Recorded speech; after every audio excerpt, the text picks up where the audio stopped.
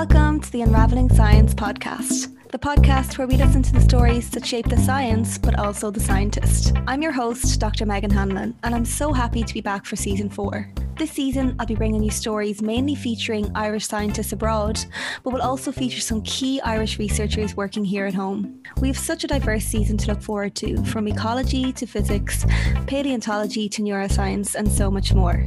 So, if you're ready, let's begin Unraveling Science. This season, I'm extremely grateful to be continuing to work with our wonderful sponsors, Biosciences Limited. Biosciences are now part of Thermo Fisher Scientific. You can check out what they supply at thermofisher.com.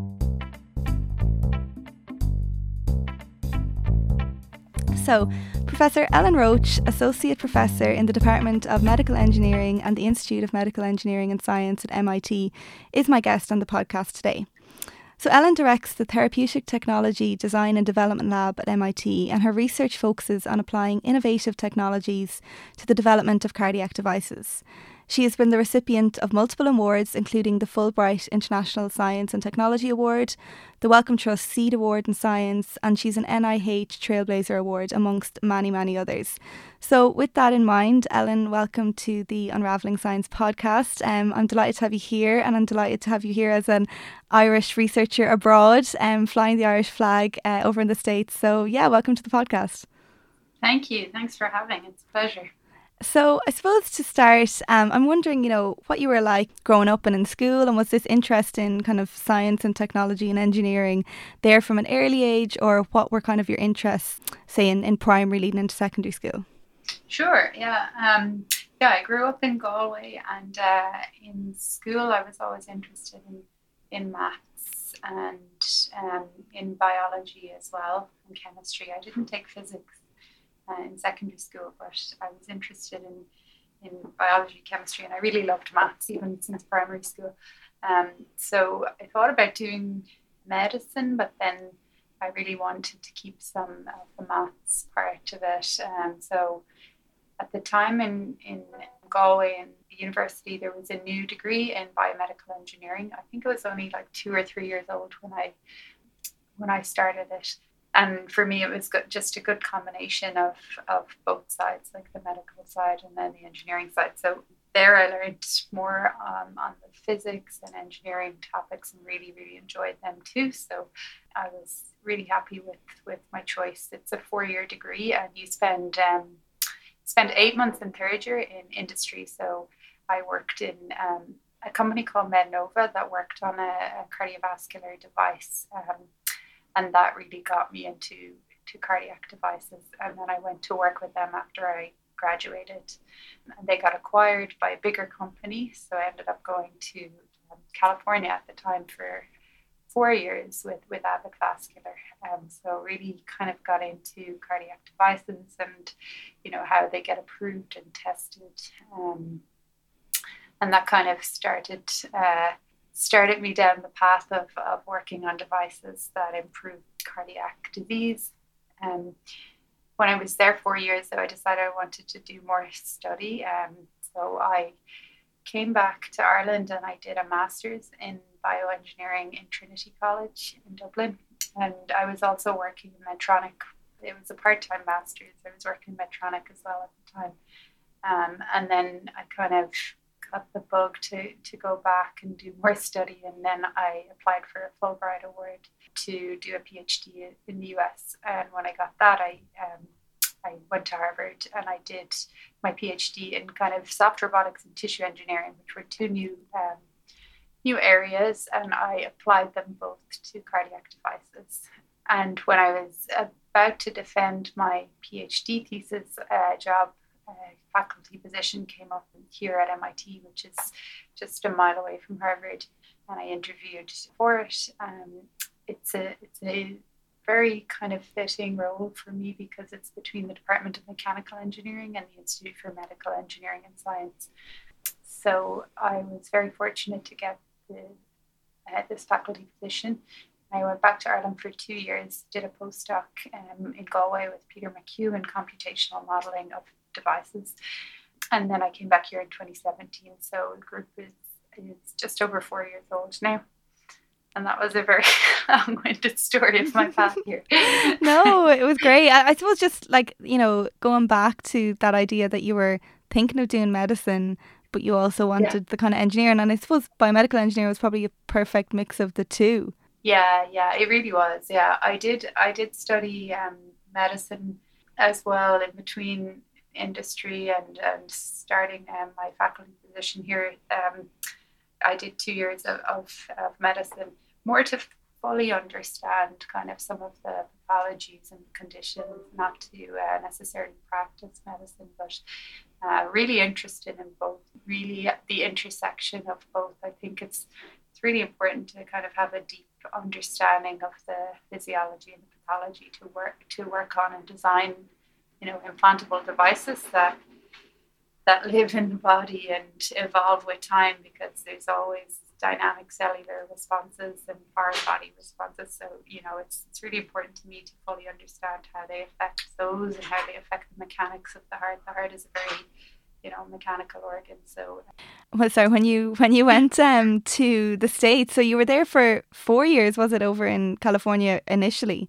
Yeah, I was. Yeah, so I went with industry. I was 4 years in California. Yeah, I went actually originally on a graduate program that was that IBEC funded. It was called an expert orientation program, and basically you spent 6 months in a company in Ireland and then 6 months with a sister company of theirs abroad. So I started that it was meant to be 6 months, and then I got involved in some testing for regulatory approval. Really enjoyed it. So I ended up there 4 years. And were you like very excited to go to America? Yeah. Oh, I was delighted. I mean, I was like 21, I think. It was the year after I finished college, and the first time I went over, I was like just so excited. I mean, I had been there for J1 summer. I spent a J1 summer in New Jersey and in Chicago, so I knew US, but this was San Francisco, a really cool city, and I was working, so I had some money. Yeah. I came home briefly then and went back on kind of an expatriate contract. They had a good group of Irish people from Abbott went over because we were setting up a manufacturing process there and doing some R&D work.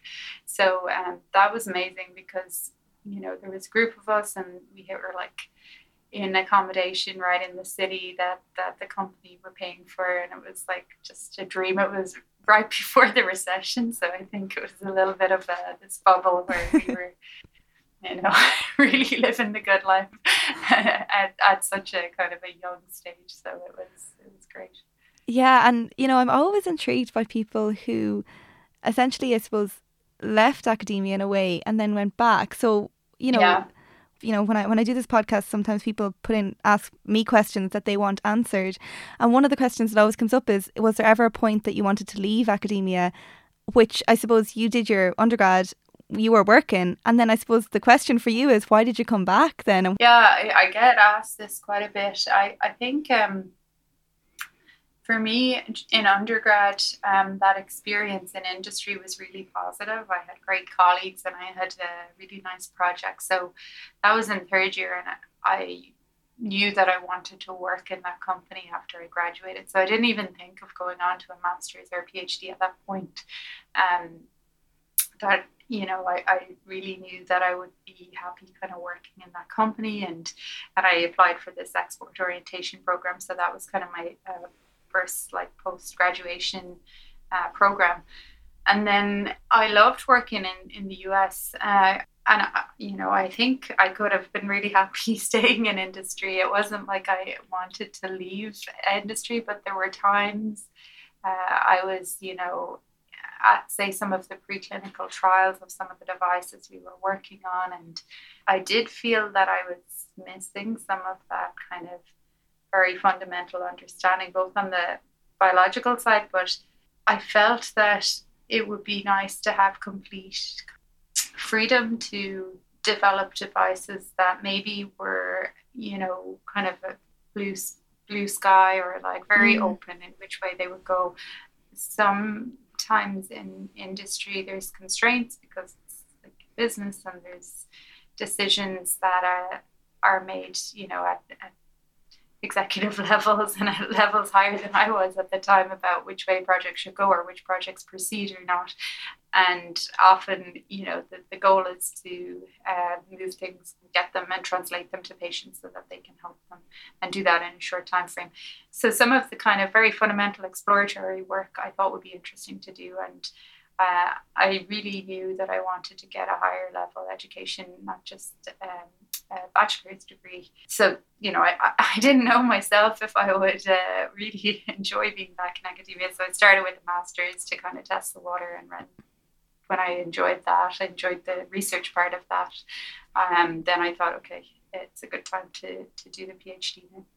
And so am I right in saying that, when you applied for the PhD, the Fulbright Award, you were like one of 2 Irish people to get the award that year? Yeah. Like that must have been huge. And also to be moving over to Harvard, which is, one of the top universities in the world. What was that experience like, I suppose, moving over there? Yeah, it was fantastic. I interviewed for Fulbright, and the other person who got it was Liz, who I was great friends with throughout the program, because the Fulbright program this was the International Science and Technology Award, and they had multiple annual events where they would immerse you in different cities around the US and cultures. So it was a really amazing experience. I wasn't sure if I would go to Harvard or what graduate school I would go to. So that program, they help you to apply and they kind of work with you through the application process. So I applied to maybe 10 schools, and I was interested in a number of them, including Columbia, New York, Northwestern in Chicago, Berkeley in California. So I did go and visit some of them. And often if you're admitted to graduate programs, there's kind of open days or recruitment days. So I went to visit some of them. And when I got to Harvard, I met Professor David Mooney, who I ended up, he was one of my co-advisors for my PhD. I just really liked the work he was doing, and it was something new for me. I thought if I'm going to do a PhD, I want to learn something new. And I didn't have a lot of background in cell culture, tissue engineering. It was very much on the device design and, mechanical, biomedical kind of engineering, and not so much on the bioengineering side. So I thought that would be a good challenge, and I really liked, the atmosphere around Harvard, and I just got a good feel for it when I was there, and I really liked the labs, and we're part of the Wyss Institute, which encouraged collaboration between the different labs, be they tissue engineering materials or more kind of robotics. So I decided to go there, and when I started, then I met my other co-advisor, Professor Conor Walsh, who's an Irish. He's a Trinity graduate, and he is a professor in robotics at Harvard. And then ended up doing a rotation with him, and then ended up having both of them as my advisors. So very different labs, but it was really amazing to work in such different environments and you learn so many new skills. Yeah, and we'll get into your research in a bit, but I suppose as well you then came back to Galway, and were you planning to stay, or did you always know you wanted to go back? No, so I interviewed for this position at the end of my PhD, and I knew I had it before I went home, but I had this 2-year home rule with my visa, and that was part of the kind of some of the stipulations of the Fulbright Award, that you need to come home for at least 2 years. So I took the opportunity to do a postdoc and was able to I was actually encouraged by the hiring committee to defer by 2 years, because they knew that a postdoc would be a good experience, and I could start planning what I would do in the lab, and I learned new skills on the computational modeling side. So it was great for me to go back to work with Peter McHugh, who I knew from my undergrad days, and work in his group and do some of the simulation side of the devices we were working on. And that was really great, because we still do a lot of that work in the lab, and I hadn't done it in my PhD, so it was a new skill. And I have, a subgroup in the lab that work on computational modelling, and it really helps us in the design. And I suppose, thinking about you being an Irish researcher abroad now, do you think you're set at MIT or? It's a great question. I mean, who knows?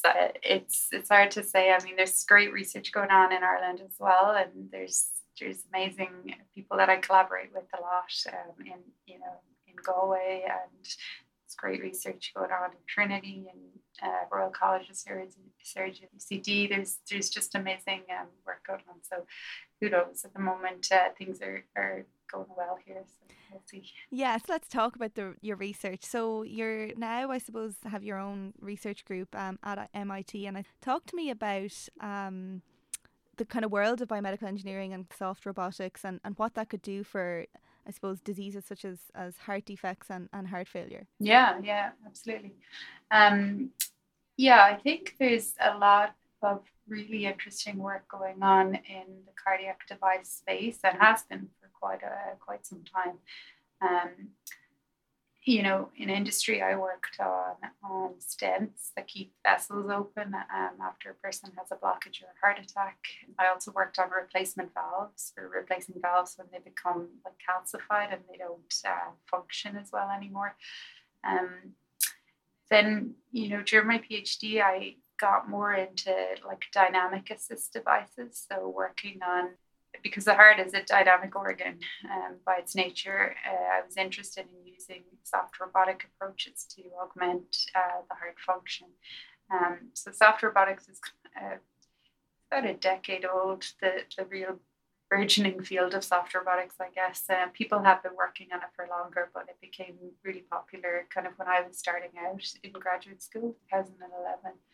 And at the time, I thought this could be really good technology to assist the heart. And I ended up making, a sleeve that goes around the heart to help it to pump, and it was synchronized with the heartbeat. So like an artificial muscle that goes around the heart, if the muscle of the heart itself isn't pumping effectively. So if a patient has heart failure.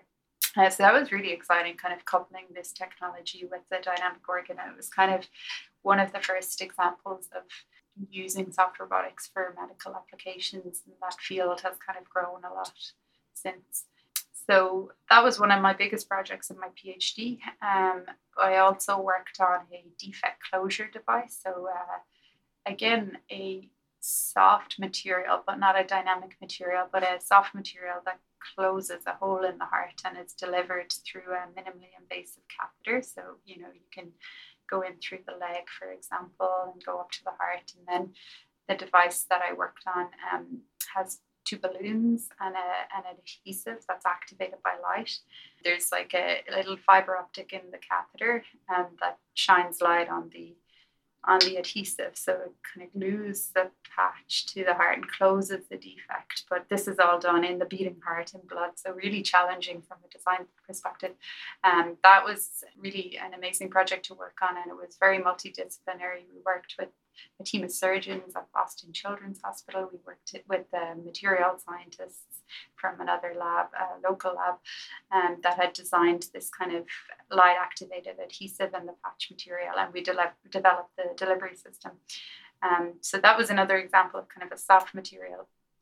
That one was licensed, that technology, and it's a startup now in Paris that I work for. I consult for kind of on a part-time basis.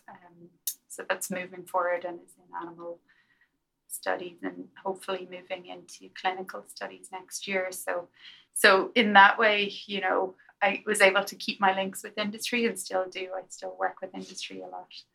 So yeah, I think I was kind of trying to, leverage the learnings I had from cardiac devices in industry, but then learn these new kind of technologies and merge them and meld them to come up with alternative solutions. And that's the approach I've taken since I started my own group. And now we're applying these technologies to other organs. We have a diaphragmatic assist device that uses the same kind of soft robotic technology, but helps patients to breathe if their diaphragm is dysfunctional.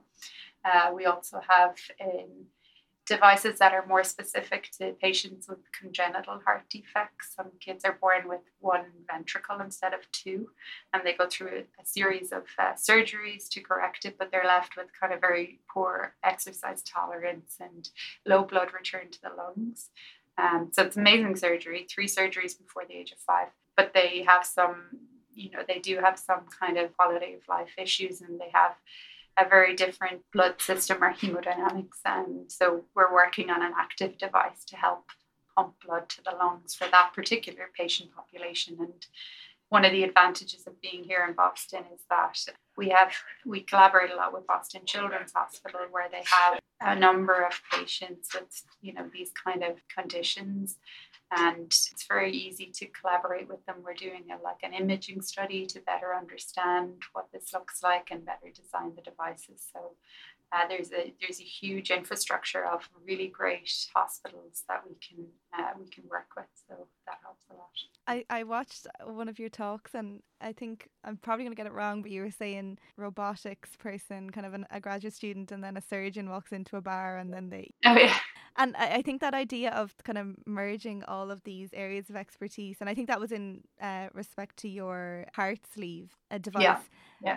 Even just kind of going into that in a bit more detail about the sleeve and the heart. So what would a patient currently, or what is the current, I suppose, device for that, and how, I suppose, is your device improving? Yeah, so it depends on there's multiple types of heart failure, and depending on the severity, there's different treatment options. So there's medical management, but when that's exhausted, there's either wait for a heart transplant, but the supply is a lot lower than the demand. There's a big long waiting list for heart transplants. And then there are these pumps called left ventricular assist devices that actually pump the blood for the heart. So they have been really successful. Originally, they were designed as a bridge to transplant, and now they are, patients are living with them for much longer and living with them for the rest of their time. So they are great, but they do have some issues. They have issues sometimes with blood clotting, with infection. Sometimes there's issues because the latest generation are continuous flow, so not pulsatile flow, which changes things and has some downstream effects. So this is kind of the technology that we would be replacing, or an alternative option to these left ventricular assist devices. And I suppose your device was unique in the sense that it doesn't touch the blood. Yeah, exactly. Yeah. So if it doesn't touch the blood, it can avoid some of those clotting or coagulation issues. And then because it's around the outside of the heart, it doesn't come in contact at all with the blood, but you can also kind of tune the level of assistance that you're providing, and it can recreate the natural heart motion. And we can implement potentially sensors to monitor over time how it's performing and adjust it accordingly, and maybe support the heart so that it recovers some function. So you're kind of unloading it a little bit, analogous to if you had like a broken leg, you put a cast on and you let it heal. If you can kind of unload the heart for a while, maybe there's some way that the heart can recover some of its function. And then you could wean the patient off it potentially, but that's not proven yet. This is our dream, basically. But you have done it in a human heart? No, we haven't done it in a human heart yet. No, we've only done it in preclinical, so large animal models. So we're not in human testing with that device yet. Oh, okay. Sorry, I thought I saw a video and I was like, thought that was a human. Yeah, it looks. I mean, the large animal models are very similar to human hearts. It looks similar, but no, not there quite yet. There's a big regulatory process that we would need to go through to get that approved, and we need to do long-term studies, and there's quite a bit more work involved to get that into patients. And I suppose thinking about putting, a self device or any type of device into a patient, would there be immune effects? Would it create some sort of inflammation? And I suppose how can you combat that? Yeah, it's a great question. Yeah, definitely there could be. We have to learn a lot more about that. There could be inflammation at the kind of the epicardial surface because it's moving, against the heart. There's ways to mitigate that, but yeah, for sure there could be effects that we were not aware of yet. And talk to me about the other kind of device that you've created, this therapy. I don't know if I'm going to get that pronounced right. Yeah. But I think that is to a reservoir for maybe drug delivery. You'll definitely explain it better than I will. No. Yeah, no, that's exactly it. Yeah, it's an implantable reservoir for delivering therapies either drugs or bioagent small molecule cells over time.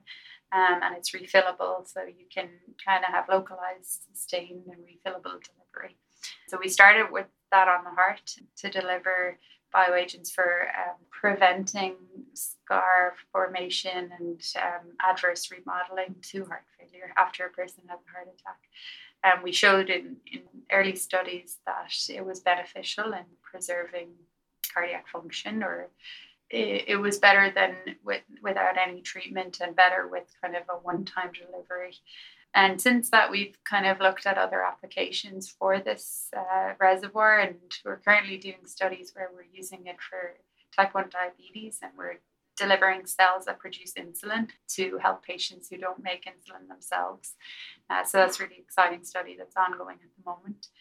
And then we've looked early work delivering immunotherapy for ovarian cancer.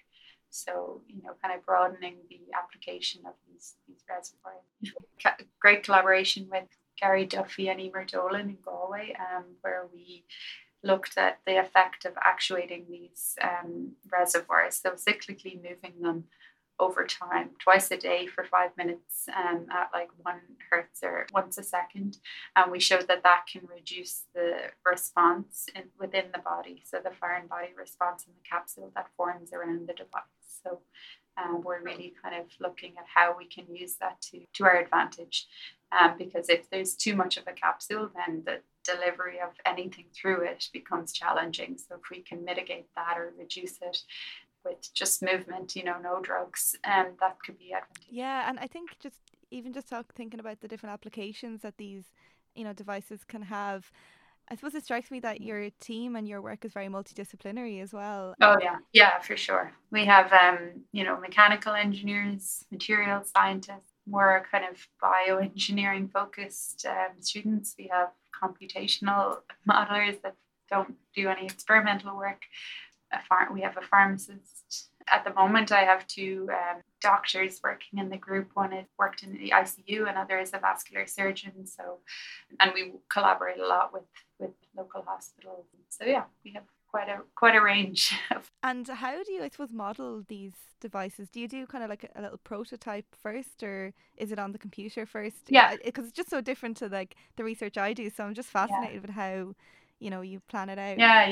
Yeah, that's it. We usually do, we'll design it in a computational software package like a CAD, and we'll prototype it physically, test it in physical models on the bench. And we put a lot of effort into developing good physical models that are dynamic and representative. And then in parallel, we look at it computationally with finite element software, which is like kind of a software which allows you to apply the correct forces and strains and create realistic mechanical models. So with both of those, then we move to like more bench testing, multiple iterations, feedback from clinicians, and then eventually to preclinical models. And thinking about, I suppose, working in medical devices, it's a lot of commercialization and filing patents and stuff like that.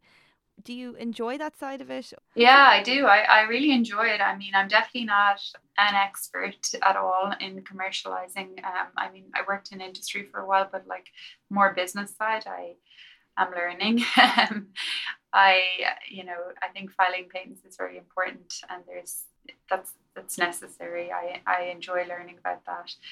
I just recently am part of this Future Founders program, which helps, especially females. It's specifically for female faculty at MIT, which is helping with commercializing or bringing technology out of the lab and learning the business side of things. So in January, I'll actually be spending 2 days in the business school here at MIT, learning kind of some entrepreneur and commercialization skills. Yeah, because there's a lot of skills that you need to have. Even just being a PI, I always say this to people, like it's kind of nearly team management more than anything else. Oh, for sure. Yeah, it's program management and team management. My husband is in medical devices. I met him in Abbott actually, and he's a program manager. And I often say we're pretty much doing the same thing, just in different settings. Yeah. And do you probably have do you have quite a big teaching load over in MIT? Yeah, I mean, I have 1 class per semester, so 1 class in mechanical engineering and 1 class in IMES. This year, it's a little different because I'm doing both my teaching in spring because we moved our medical device design class to spring. So I have less teaching load this semester, although I did teach a seminar class on cardiovascular engineering. And then next semester, I teach both at Harvard Medical School and I teach the design class at MIT. Yeah, really great. The students are amazing, and you learn so much from teaching them. And yeah, it's a privilege to teach here. It's a lot of work. I mean, obviously to keep the research and teaching going, but it's a huge part of why I do this. And presumably with COVID, it must have been so much more challenging. Yeah, there was a lot of virtual teaching for the last 2 years. And hybrid. Last year was hybrid. Thinking about the role that you're in now, what are your favorite things about academia, and what gets you up in the morning? Why do you love what you do? Yeah.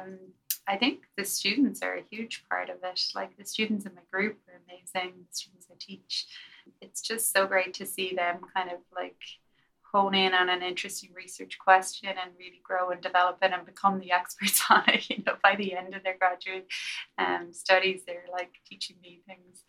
Yeah, it's amazing to kind of mentor them and see them grow, and to have a great team. Like I really enjoy seeing members of the group work together and help each other on different parts of their research. That's really rewarding, and kind of see it grow and get more and more designs and products and animal models and test beds and more collaborations. It's really dynamic, and it's very fun, and you can be very flexible in working on what you think are interesting problems. Obviously there's constraints with funding. You have to get funding to work on certain things, but there's just a huge opportunity to work on very interesting and important problems.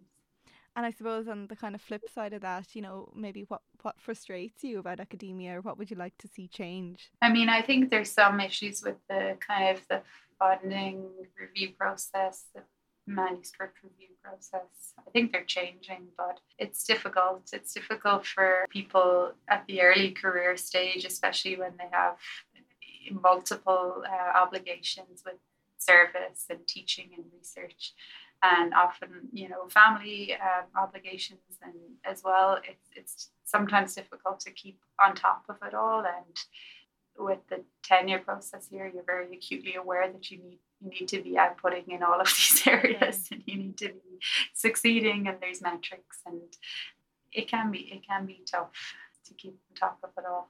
But I think you just have to enjoy it and do your best, and try to not focus on that too much, and just do the research that you care about. But thinking about your career progression, it was huge that you just finished your PhD, and I know you had to come back for the 2 years, but that was because of funding. But to get a faculty position straight off the back of your PhD is, I think, practically unheard of. Yeah, it was amazing, really. And I'm so grateful to the hiring committee for taking a chance on me. I think they did consider my time in industry as time where I was like growing and developing and in learning, and I think knew that I would apply that. So even though I was still in my PhD, I was like 9 years since I graduated my undergrad. So in some ways that industry experience was like a postdoc of sorts, but it happened before my PhD. So the order, the sequence was a little unusual, but luckily they saw the value in it.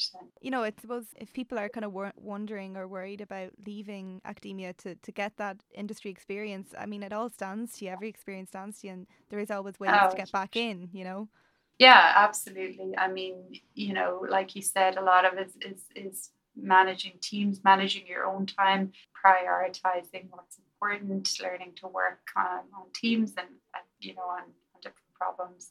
So the skills are transferable, and also I kind of try to avoid thinking of like industry as completely distinct from academia, because my work at the intersection of both. And like I mentioned, I still work with industry consulting role, and we have industry funded projects in the lab, so my students work with industry regularly. And I think that that you can live in a world where you kind of straddle the two. Yeah. I think when I often get asked like, which should I do? And I think students who are making those choices, or young people that are making those choices, should know that you can go one way and decide to go the other, or you can figure out a space in which you're in both worlds. Definitely. Because in industry, there's often collaborations with academia too. So, I think you don't have to be like one or the other and so black and white. There's a whole spectrum of really interesting work you can do. Yeah, no, definitely. And I think that a lot of people will find that very helpful to hear, because I think there is sometimes that idea that you have to be postdoc route the whole way, and you know that kind of way, and then people get a bit afraid of trying out something new. Speaking of, I suppose, juggling things and everything, I'm just wondering, as kind of a woman in science, and I know you have young kids, how do you juggle family life and then academia? I mean, I try to involve family as much as I can. They're often in here in the office or in the lab. So, again, I try to integrate it a little bit, and definitely during the pandemic, I mean, kids were there, I was working, so they know what I do. They know the students. They're excited about, they know where fun things are in the lab. And equally, my students know my kids, and try to kind of, as best I can, integrate the two worlds. It is challenging. I mean, I won't lie. Sometimes it's very busy, and then there's always things that come up with family, sometimes unexpected, and you have to rejuggle and adapt and, postpone meetings or take them when you're with your kids, whatever it is. People are generally very understanding, and I think you just have to be flexible. Often a lot of my work is done when the kids are gone to bed. Or we have great support with the daycare, and we do our best to do both. That's so funny that they come into the lab. Do you think either of them will? You have two girls, isn't Three. I have three now. Yeah, I have a baby as well. She's 10 months. Do you think any of them will be budding engineers? Yeah, I hope so. Engineers or scientists, obviously, they'll find their own way and do what they're interested in. But yeah, they seem interested in it. I have a 5-year-old that's turning 6 next week. She is very interested and loves playing in the lab. So.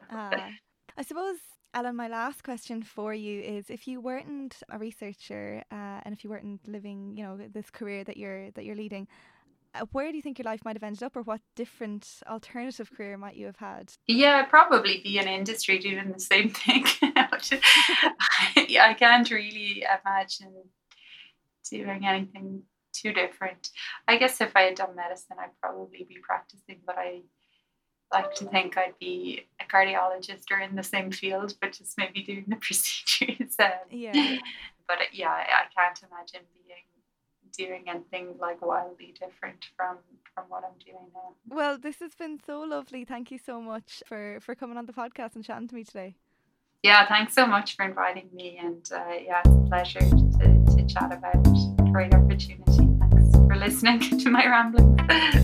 So that's it for another week of Unraveling Science. A big thanks again to our sponsor Biosciences, now part of Thermo Fisher Scientific. And if you like this episode, please rate and review on Apple Podcasts, Spotify, or wherever you get your podcasts.